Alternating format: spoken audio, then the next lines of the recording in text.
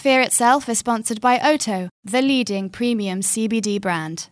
Oto has created the world's first non-alcoholic zero-sugar CBD bitters. With more people adopting a mindful approach to alcohol and drinking, Oto Bitters is the perfect functional alternative to help amplify social moments and enhance overall well-being. Just add 3 dashes to cocktails, juices, tonics or coffee. I personally love using these bitters in my coffee or juice in the morning. It makes me feel present and ready for the day ahead. Oto combines the antioxidant properties of more than 12 Himalayan botanicals with pure CBD from organically grown hemp, all expertly blended to create a delicious drink that helps promote calmness and contentment. Available at your favourite cocktail bars or from select Majestic stores and majestic.co.uk. Hey, I'm Dynamo, and my greatest fear would be to not be able to do the thing I love the most, performing magic. Welcome to Fear Itself, with me, Cressida Bonus. In this podcast, I'll be having conversations with people about their personal stories around fear. In my experience, fear can be motivational, but it can also really hold me back, and I'm curious to understand this dynamic a bit better. How does fear show up? How do people try to hide it? How can we harness it, and what can we learn from it? My guest this week is Dynamo, one of the world's most successful magicians. Raised on a Bradford council estate, he has performed all over the world and has created several hit TV series, including his latest hugely popular Sky series, Beyond Belief. After watching it, there were so many things I wanted to ask him, and so I was really excited about this Zoom call. Dynamo suffers from a disease of the digestive system called Crohn's, which in 2014 caused him to spend several months in hospital and nearly caused him to give up magic completely, his biggest fear. I wanted to ask how he faced this, how his time isolated in recovery inspired his magic, and how he puts things into perspective. He was also recently diagnosed with COVID-19, but luckily is now on the mend. I mean, I say you're on the mend, but you look great. Are you feeling okay, and is it gone? Thank you. Obviously I have underlying health issues that I'm dealing with on a regular basis, and having COVID-19 definitely exacerbated those conditions, and it wasn't a pleasant time for a couple of weeks. But compared to how some people are having to go through it out there, I think I had it very lucky in some respects, and I'm just hoping that everybody just sticks to the guidelines and does everything we can to stop the virus spreading. It's such a strange time that we're living in, but it does make you put things into perspective and not take things for granted. And I think if we can take something positive out of this negative experience, then the world will be better for it. Yeah. What have you learnt, would you say, from this? I think the thing I've kind of been learning generally about myself over the last 3 years was that thing about not taking things for granted and actually savouring each moment and making the most of it, making the most of the time that we have. Because if you've seen Beyond Belief from our show, and if you haven't watched it, then please do tune in on Sky. It was a show that I started to make 3 years ago. Mm-hmm. After I'd just finished my arena tour, I was doing shows at the O2 Arena for 12,000 people doing magic, right? And first ever magician to do that in history. So to kind of come from that peak where I was literally, I felt invincible, and then suddenly get the food poisoning and ended up in hospital and have to put my whole life plan on hold for 2 years whilst I recovered. That really was a bit of a shock to the system. And it was the beginning of, I guess, the rediscovery of me finding myself and finding a new approach to life in general.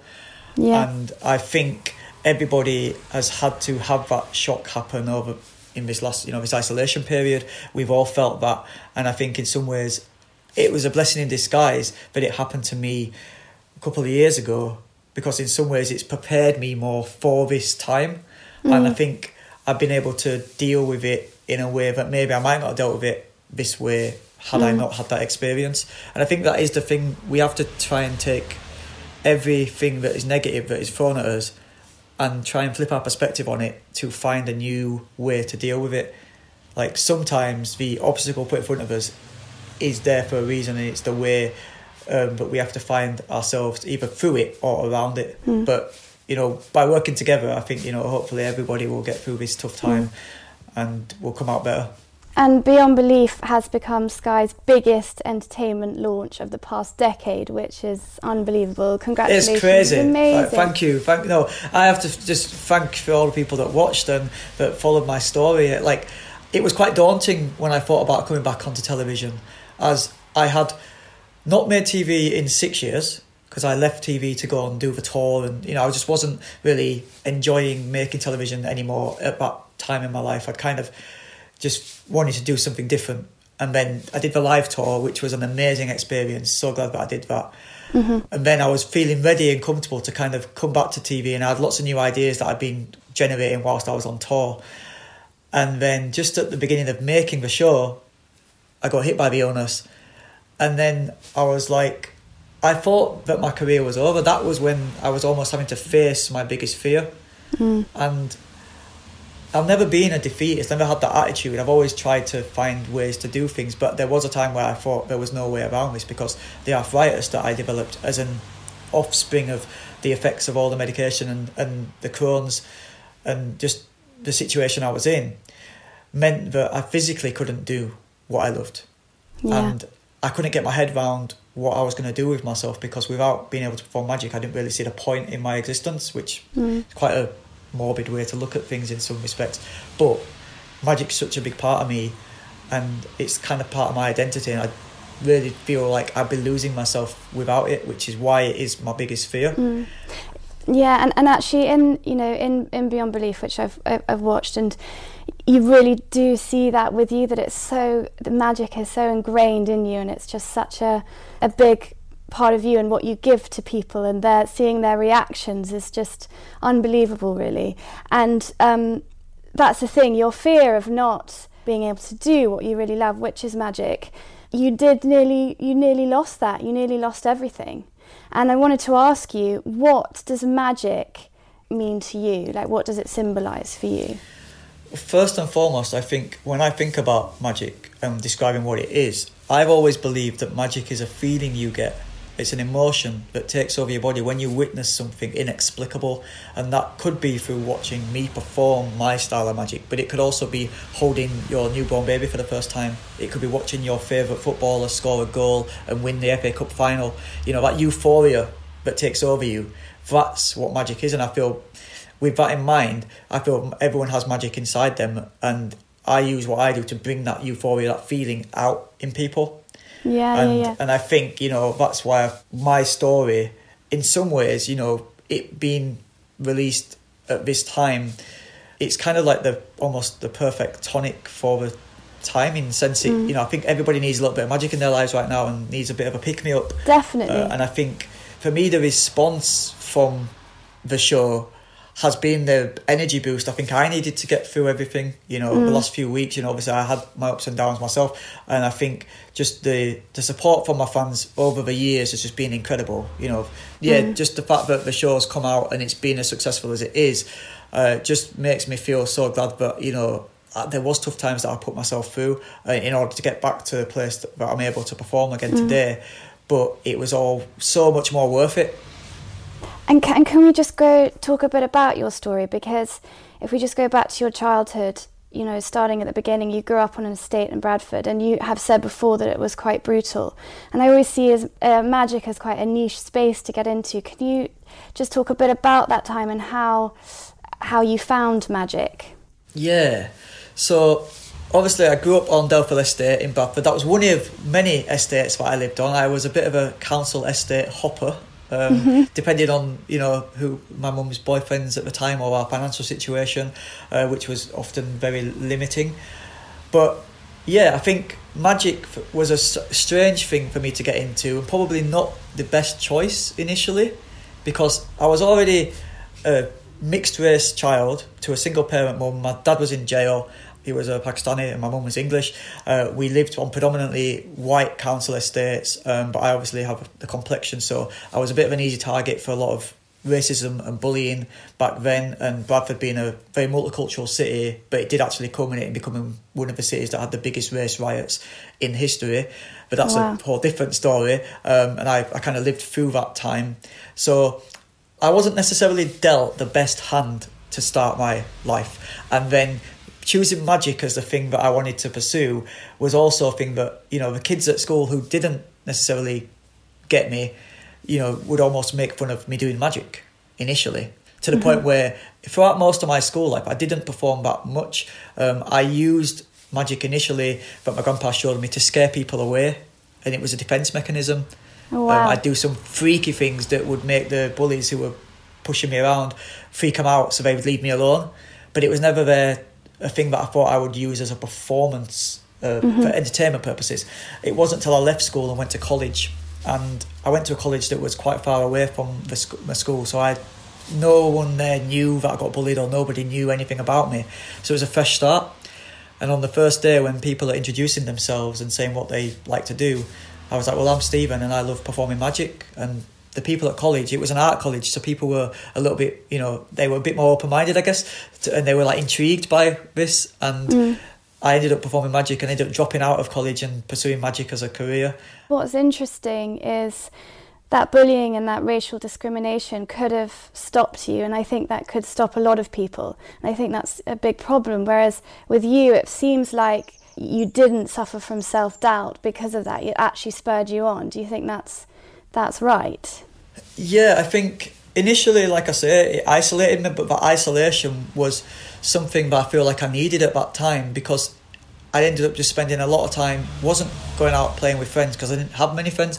So I was in my own bedroom, just reading books, getting lost in my imagination, reading comic books, just, you know, practicing magic that my grandpa had shown me, and using that time on my own to almost find myself and find my own passions and then bring them to life. And as I obviously was going through adolescence, going to college and stuff like that, then I was finding my own character as well, and taking these ideas that I'd had in my head in my bedroom and bringing them to life in the real world.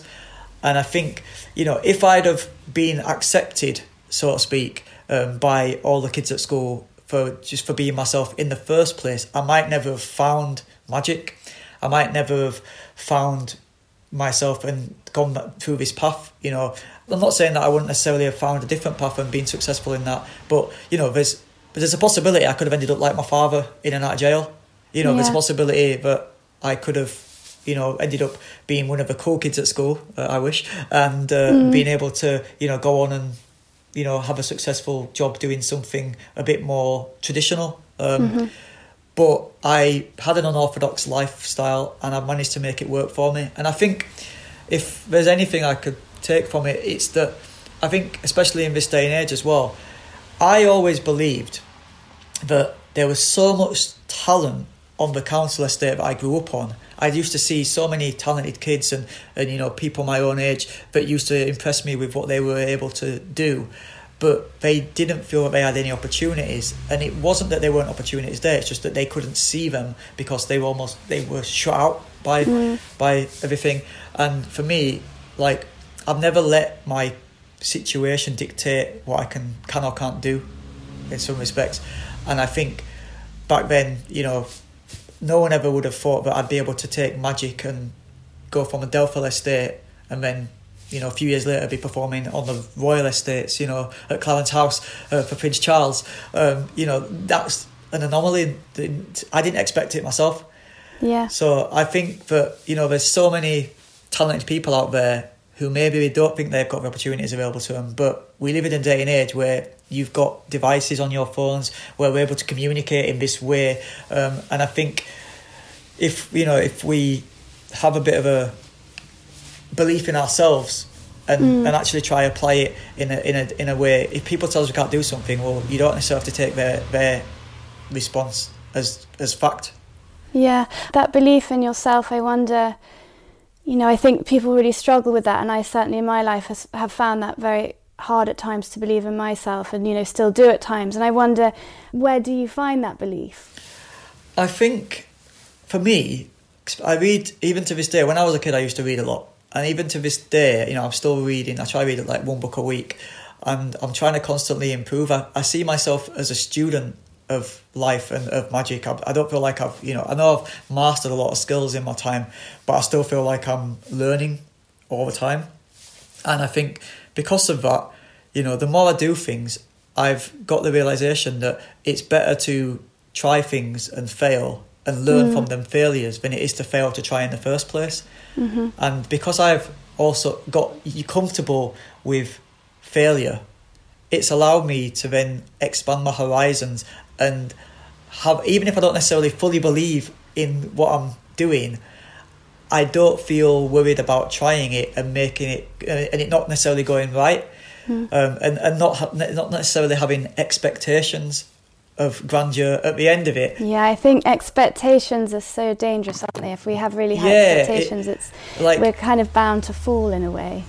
Yeah, because if you don't have expectations, then you can't be let down. And if you have anything positive come at the end of it, well, then it's just a bonus. Yeah. And if you're always open to try something new, then good things might come of it. And yeah, you might have a few obstacles and a few stumbles along the way, but more often than not, I think if you go through life and everything's just perfect, then you're not learning how to deal with something if things go bad. Whereas if you have things go bad regularly, then you build up the strength and a barrier of how to deal with those times. And I think it helps to set you up in good stead for the future. And life isn't perfect. Life is, there's no blueprint to life. And I think that we're all kind of almost, especially in the modern day and age with like social media and stuff like that, we look on Instagram and we see people's perfect lives, but we're only seeing snapshots of their moments. It's not very often that they'll share a bad photo. And I think, if we realise that, we're all human and we go through life and there's no set route to how we should live it, and we don't have any expectations on ourselves or on others, then we can't be let down, and we can't feel disheartened about what we're doing or feel that we're not worthy of. Yeah.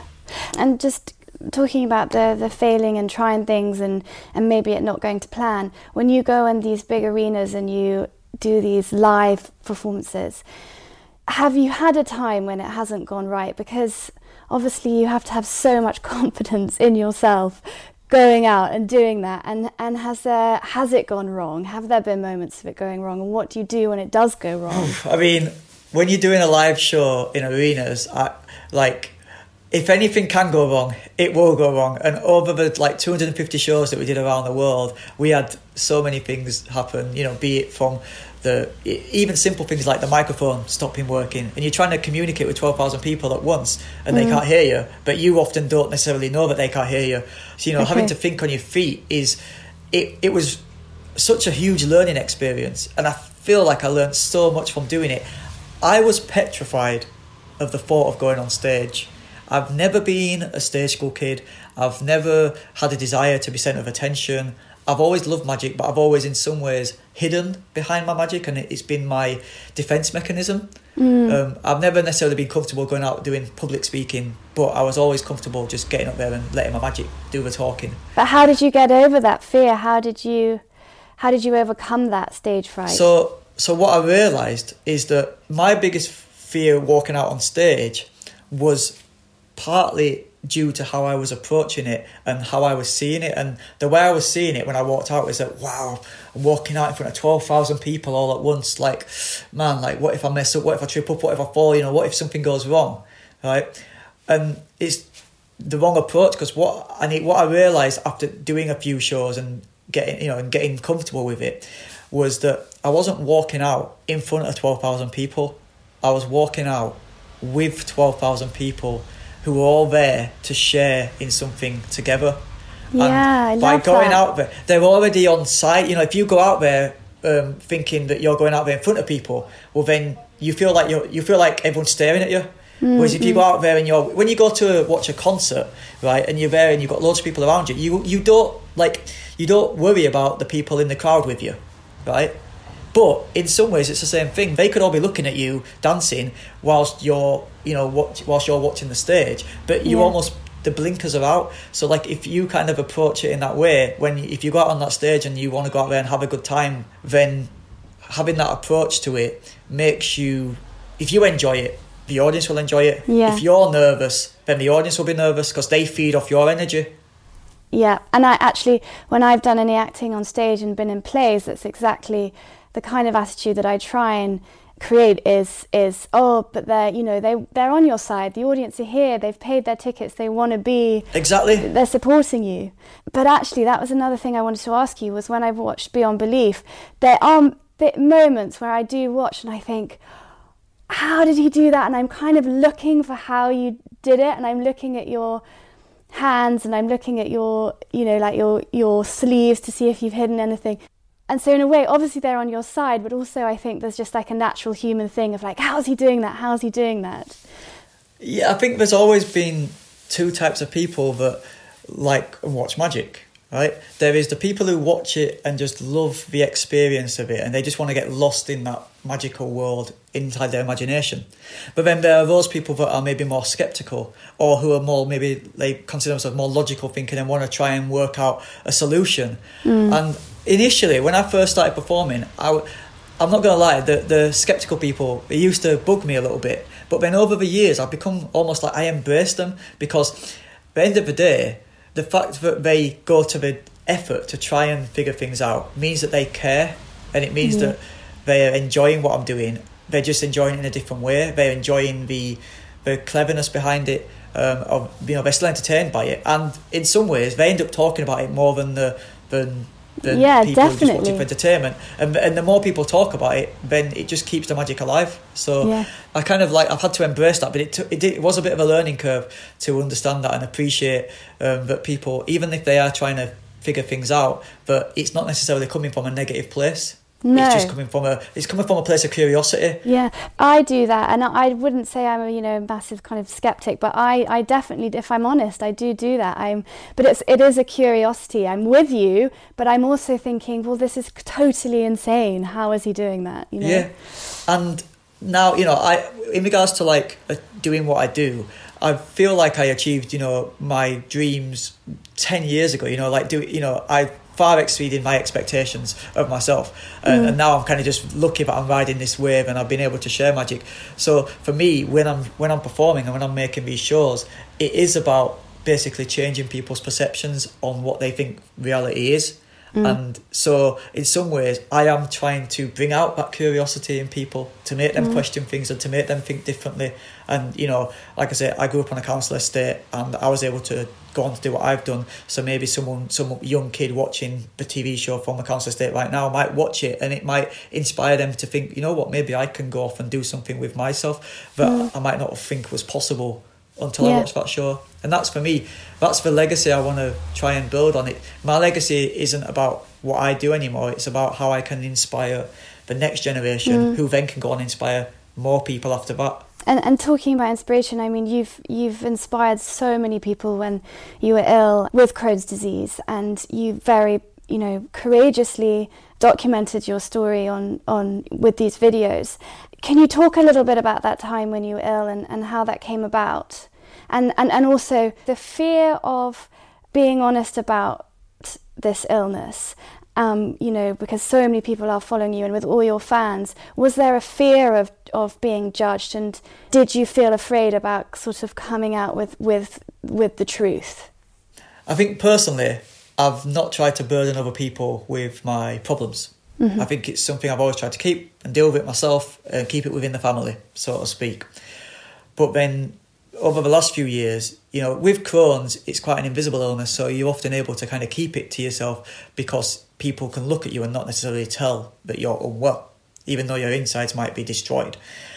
But when I was hit with a food poisoning and then rushed to the hospital and put on this new medication to kind of get through that time over the last few years, it changed my appearance completely.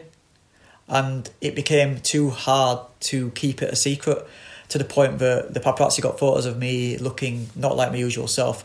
They were going to come out, and I felt like it was important to let people know what was really going on in my life, so that they got it from the horse's mouth, so to speak, so that they would be able to, know what was really happening, rather than what the media might necessarily have put, because I didn't know how they were going to share the information.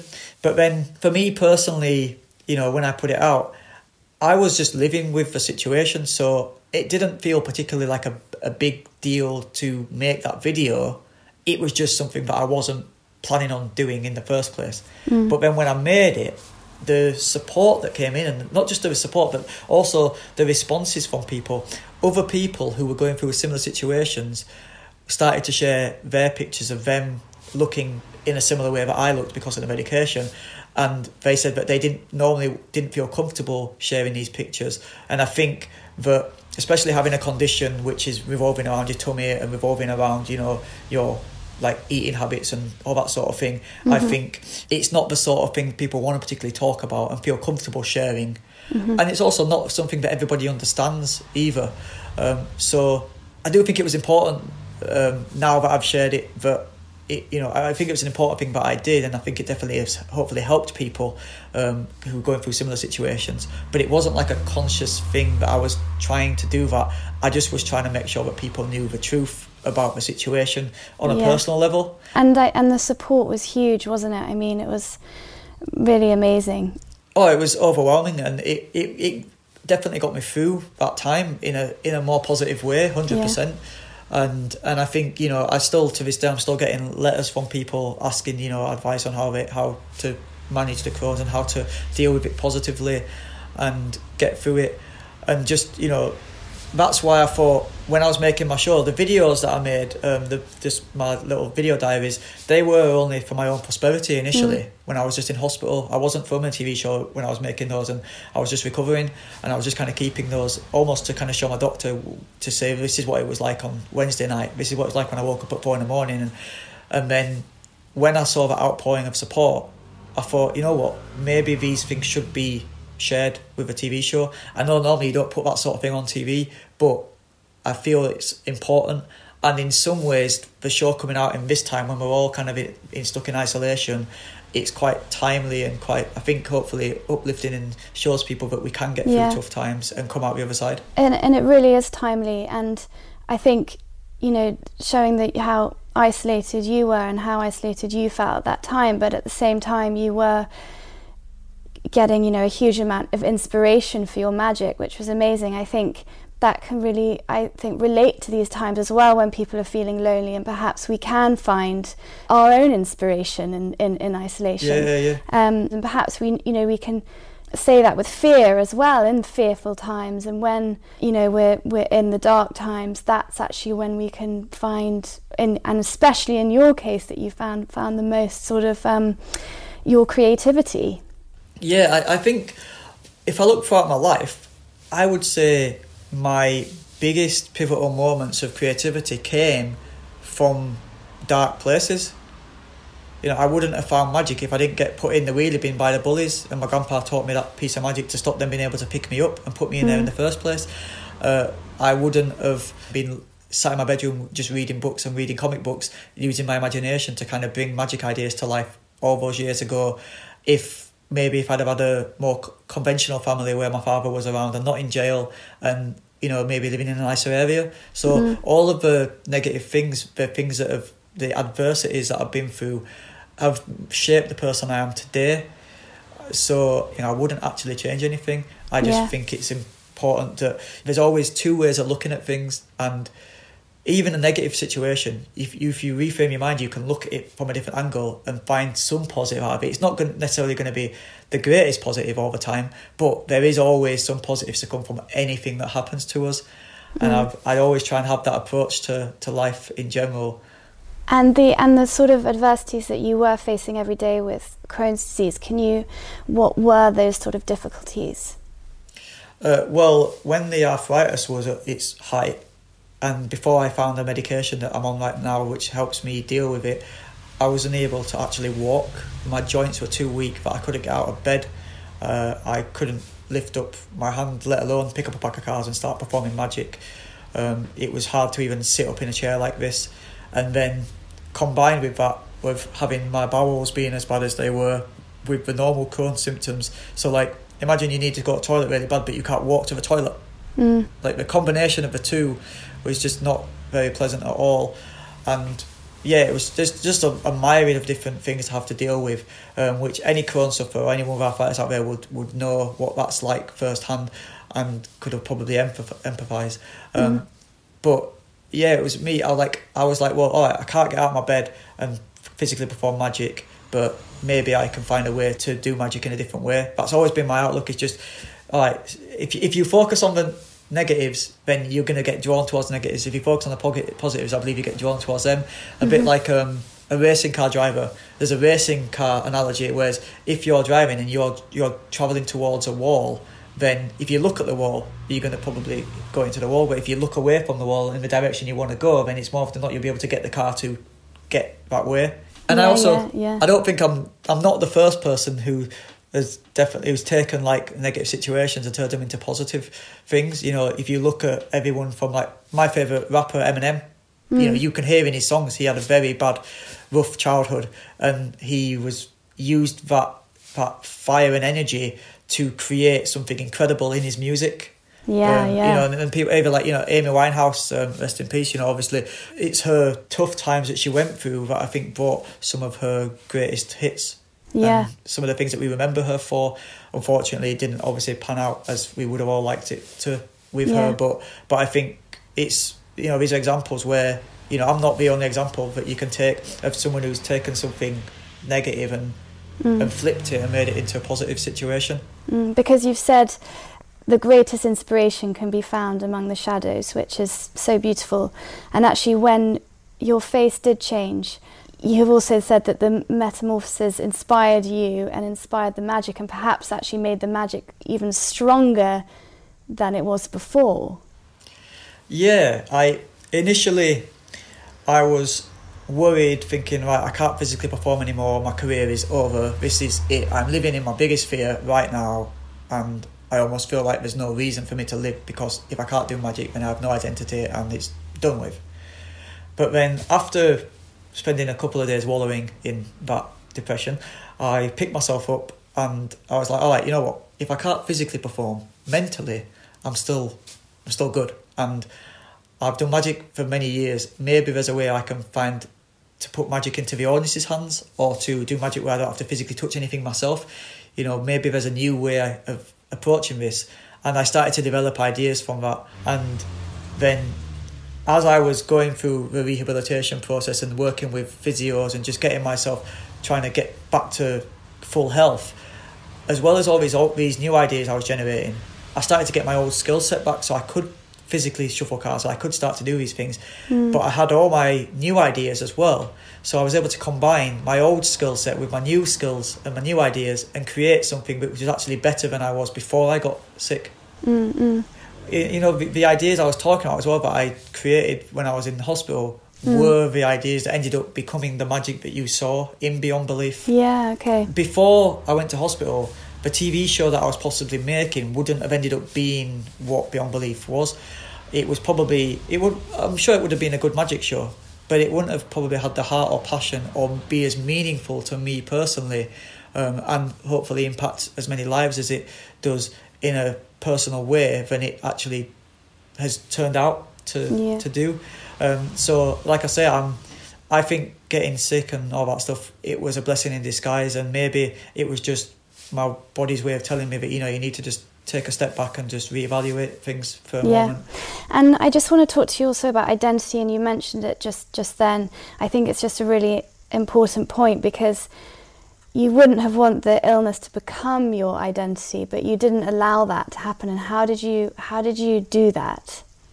Yeah, I mean, I've literally said this myself before. I do not want to be defined by my illness. And obviously it's one thing that everyone always wants to talk about, but for me, I always wanted to be defined by my magic. Ever since I was, you know, first got into magic when I was like 11, 12 years old, right up until now, you know, even to this day, magic is the thing that I want people to remember about me. And hopefully, you know, the magic I do can inspire people and future generations to kind of believe differently about things, and to maybe give them a bit of self-belief that they can maybe do things that are incredible, because I think we all have a bit of magic inside us, and, you know, sometimes you just need that little push to kind of get it out of everyone. Yeah, and I think a lot of that is sort of facing our fears and or embracing our fears. And you said in Beyond Belief that the most powerful emotion is fear. Yeah, like I do think fear is probably the strongest emotion, because it's so emotive. It it moves people, but it makes people potentially make decisions that are irrational. I remember when I first had my operation, one of my first operations for my Crohn's, and when I first got told, do you want to, you can have this life-saving operation to remove an abscess from your bowel, right? But you're going to be left, you're going to be left with a scar. As a teenager back then, when I had that first operation, I was like, oh, I don't want a scar. No, my friends will make fun of me at school. Like, my fear was not actually about the fact that I might die if I don't have the operation. It was an irrational fear about what other people might think about me. And it's only the maturity in me now that kind of looks back and thinks, what was I thinking? I was still an idiot. Like, why do I care about, what people at school thought about a scar on my tummy? When, if I'm being honest, anything that kids said to me at school back in the day has no relevance to my life right now. And, but I think we can get so caught up in the moment, not looking at things with a bigger picture. You have to, look at things from the right perspective and just take that on board. And living with Crohn's has meant that I've had to deal with it. Like, I've had days where I've had a bad tummy, but it's not been as bad as some days because of I've not been having to cancel plans because of a bad tummy. I've just had to live with a bit of discomfort for that time. And I think it's about approaching life in that way. Yeah, exactly. And do you fear it coming? I know you have to live with it, but do you fear about getting food poisoning again and having to go through that again? Yeah, I definitely. I always was quite tentative about what I ate because having Crohn's, I always know that anything could potentially set it off. I probably took for granted that I'd been able to do so much whilst having Crohn's that I almost kind of needed the Crohn's to come and kick me up the butt and say, you're having a good run, but, don't get too ahead of yourself, Stephen. Crohn's can still get you. And I think I kind of needed that to make me just realise, how lucky I am to be in this position and not to take it for granted. I probably was pushing it, not eating the right things, just trying to live a normal life when I know that in reality I can't eat the normal things that everybody eats. I can't live that normal life, and I have to not forget that. And I think as much as I'm an advocate for living outside of the limitations that we all give ourselves, I also think that you have to appreciate your own limits, and you have to not push things to the point where it could be harmful to you or others at the same time. Yeah. So I wonder, do you see fear as the enemy or do you see it as a friend? I think it's the friend that we don't want to listen, that we all don't want to listen to. I think fear is massively important, and it can, it's good that we feel fear at times, especially if it's going to stop us from making a bad decision or from doing something or from putting ourselves in a situation that might not actually be long-term good for us. But also I think it's important to put into perspective what we're afraid of. And I think, if I'd have not had the operation because I was worried about a scar all those years ago, then, my life would have probably been a lot shorter, and it would have been a waste of a time. It's better to have a long life with, some ups and downs than to have a short life where people don't make fun of you. Yeah. So I end with 3 questions. And the first is, when you're feeling fearful or you have fearful thoughts, where in your imagination do you go to? And it could be your imagination or it could be a physical place. I guess at the moment we can't go anywhere, so perhaps your imagination. Yeah. So when I'm feeling fear in any way, generally what I have found that helps me is to kind of grab my notebook and write down the scenario that I'm afraid of. And this might be just my magician brain trying to think of logical solutions, but I'll write down the scenario and then I'll write down like worst case scenarios and try and find a way to deal with it. So I try and lay out my fear in written form, almost in like multiple choices, like, okay, this is the fear, this is what you're afraid of, right? If you pick this thing, then this could happen and this could happen. If you pick this option, this could happen, this could happen. But if you pick this option, this could happen, and then once you know the options, then you're making a decision based on rationality, and you're not letting the irrational thoughts that come into your mind when you first get that fear take over. I understand that you don't always have the time in the moment to go through that process, but I think that when fear comes over us, we can all try and maybe get control of our emotions a little bit and just take a deep breath and just think, okay, this is happening, but I'm not going to let it. It's going to be bad, but it's not going to kill me. Yeah, it's not. I always say, I'm not going to let it drive. It can sit by me, but I'm not going to let it drive. That's perfect. Yeah. And what is the song or piece of music that you listen to?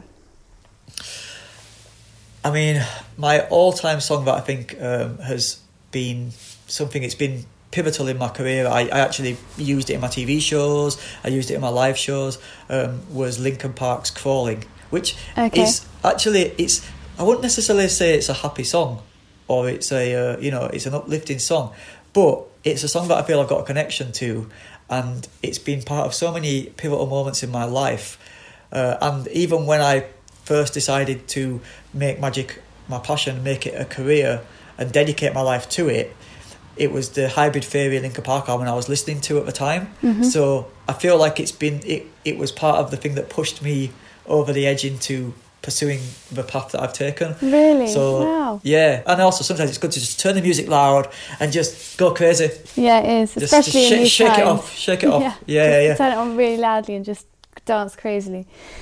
What would you do if you were not afraid and if fear did not exist? You know what? It's highly likely I would attempt to do some even more insane magic than I already do. Yeah. I do push it a lot, the stuff you saw with the in Japan with the car. It's trying to stop a car with your bare hands, moving car with your bare hands. I couldn't believe it. The kind of type of magic I've done, I push it, but I know my own limits. But I think if fear didn't exist, because it's only fear that stops me maybe trying to push it even further than I already do, then I probably would end up doing something stupid. So in some ways, having fear, like I said, it is that friend. Fear is also, like, I guess, kind of like a conscience. It's that voice in your head telling you that, hold on, just before you do that, maybe step back and have a look at the options. Yeah. Oh, well, Dynamo, thank you so much. This has been awesome, and you're such an inspiring guy, and thank you. And everyone needs a little bit of magic in these times, so thank you. Brilliant. Well, thank you very much for having me. Thank you for listening to Fear Itself. If you enjoyed this episode, it would be hugely appreciated if you could subscribe on your favourite podcast app and maybe share it with a friend who you think might like it. You can also find me on Instagram at CressidaBonus. I'd like to give a special thanks to the producer and editor Hannah Varrell, James and Kazra at One Fine Play for their fantastic studio space, and Malt Martin for his beautiful music. Tune in next week when I will be chatting to another great guest about all things fear. Thanks guys, and see you next week.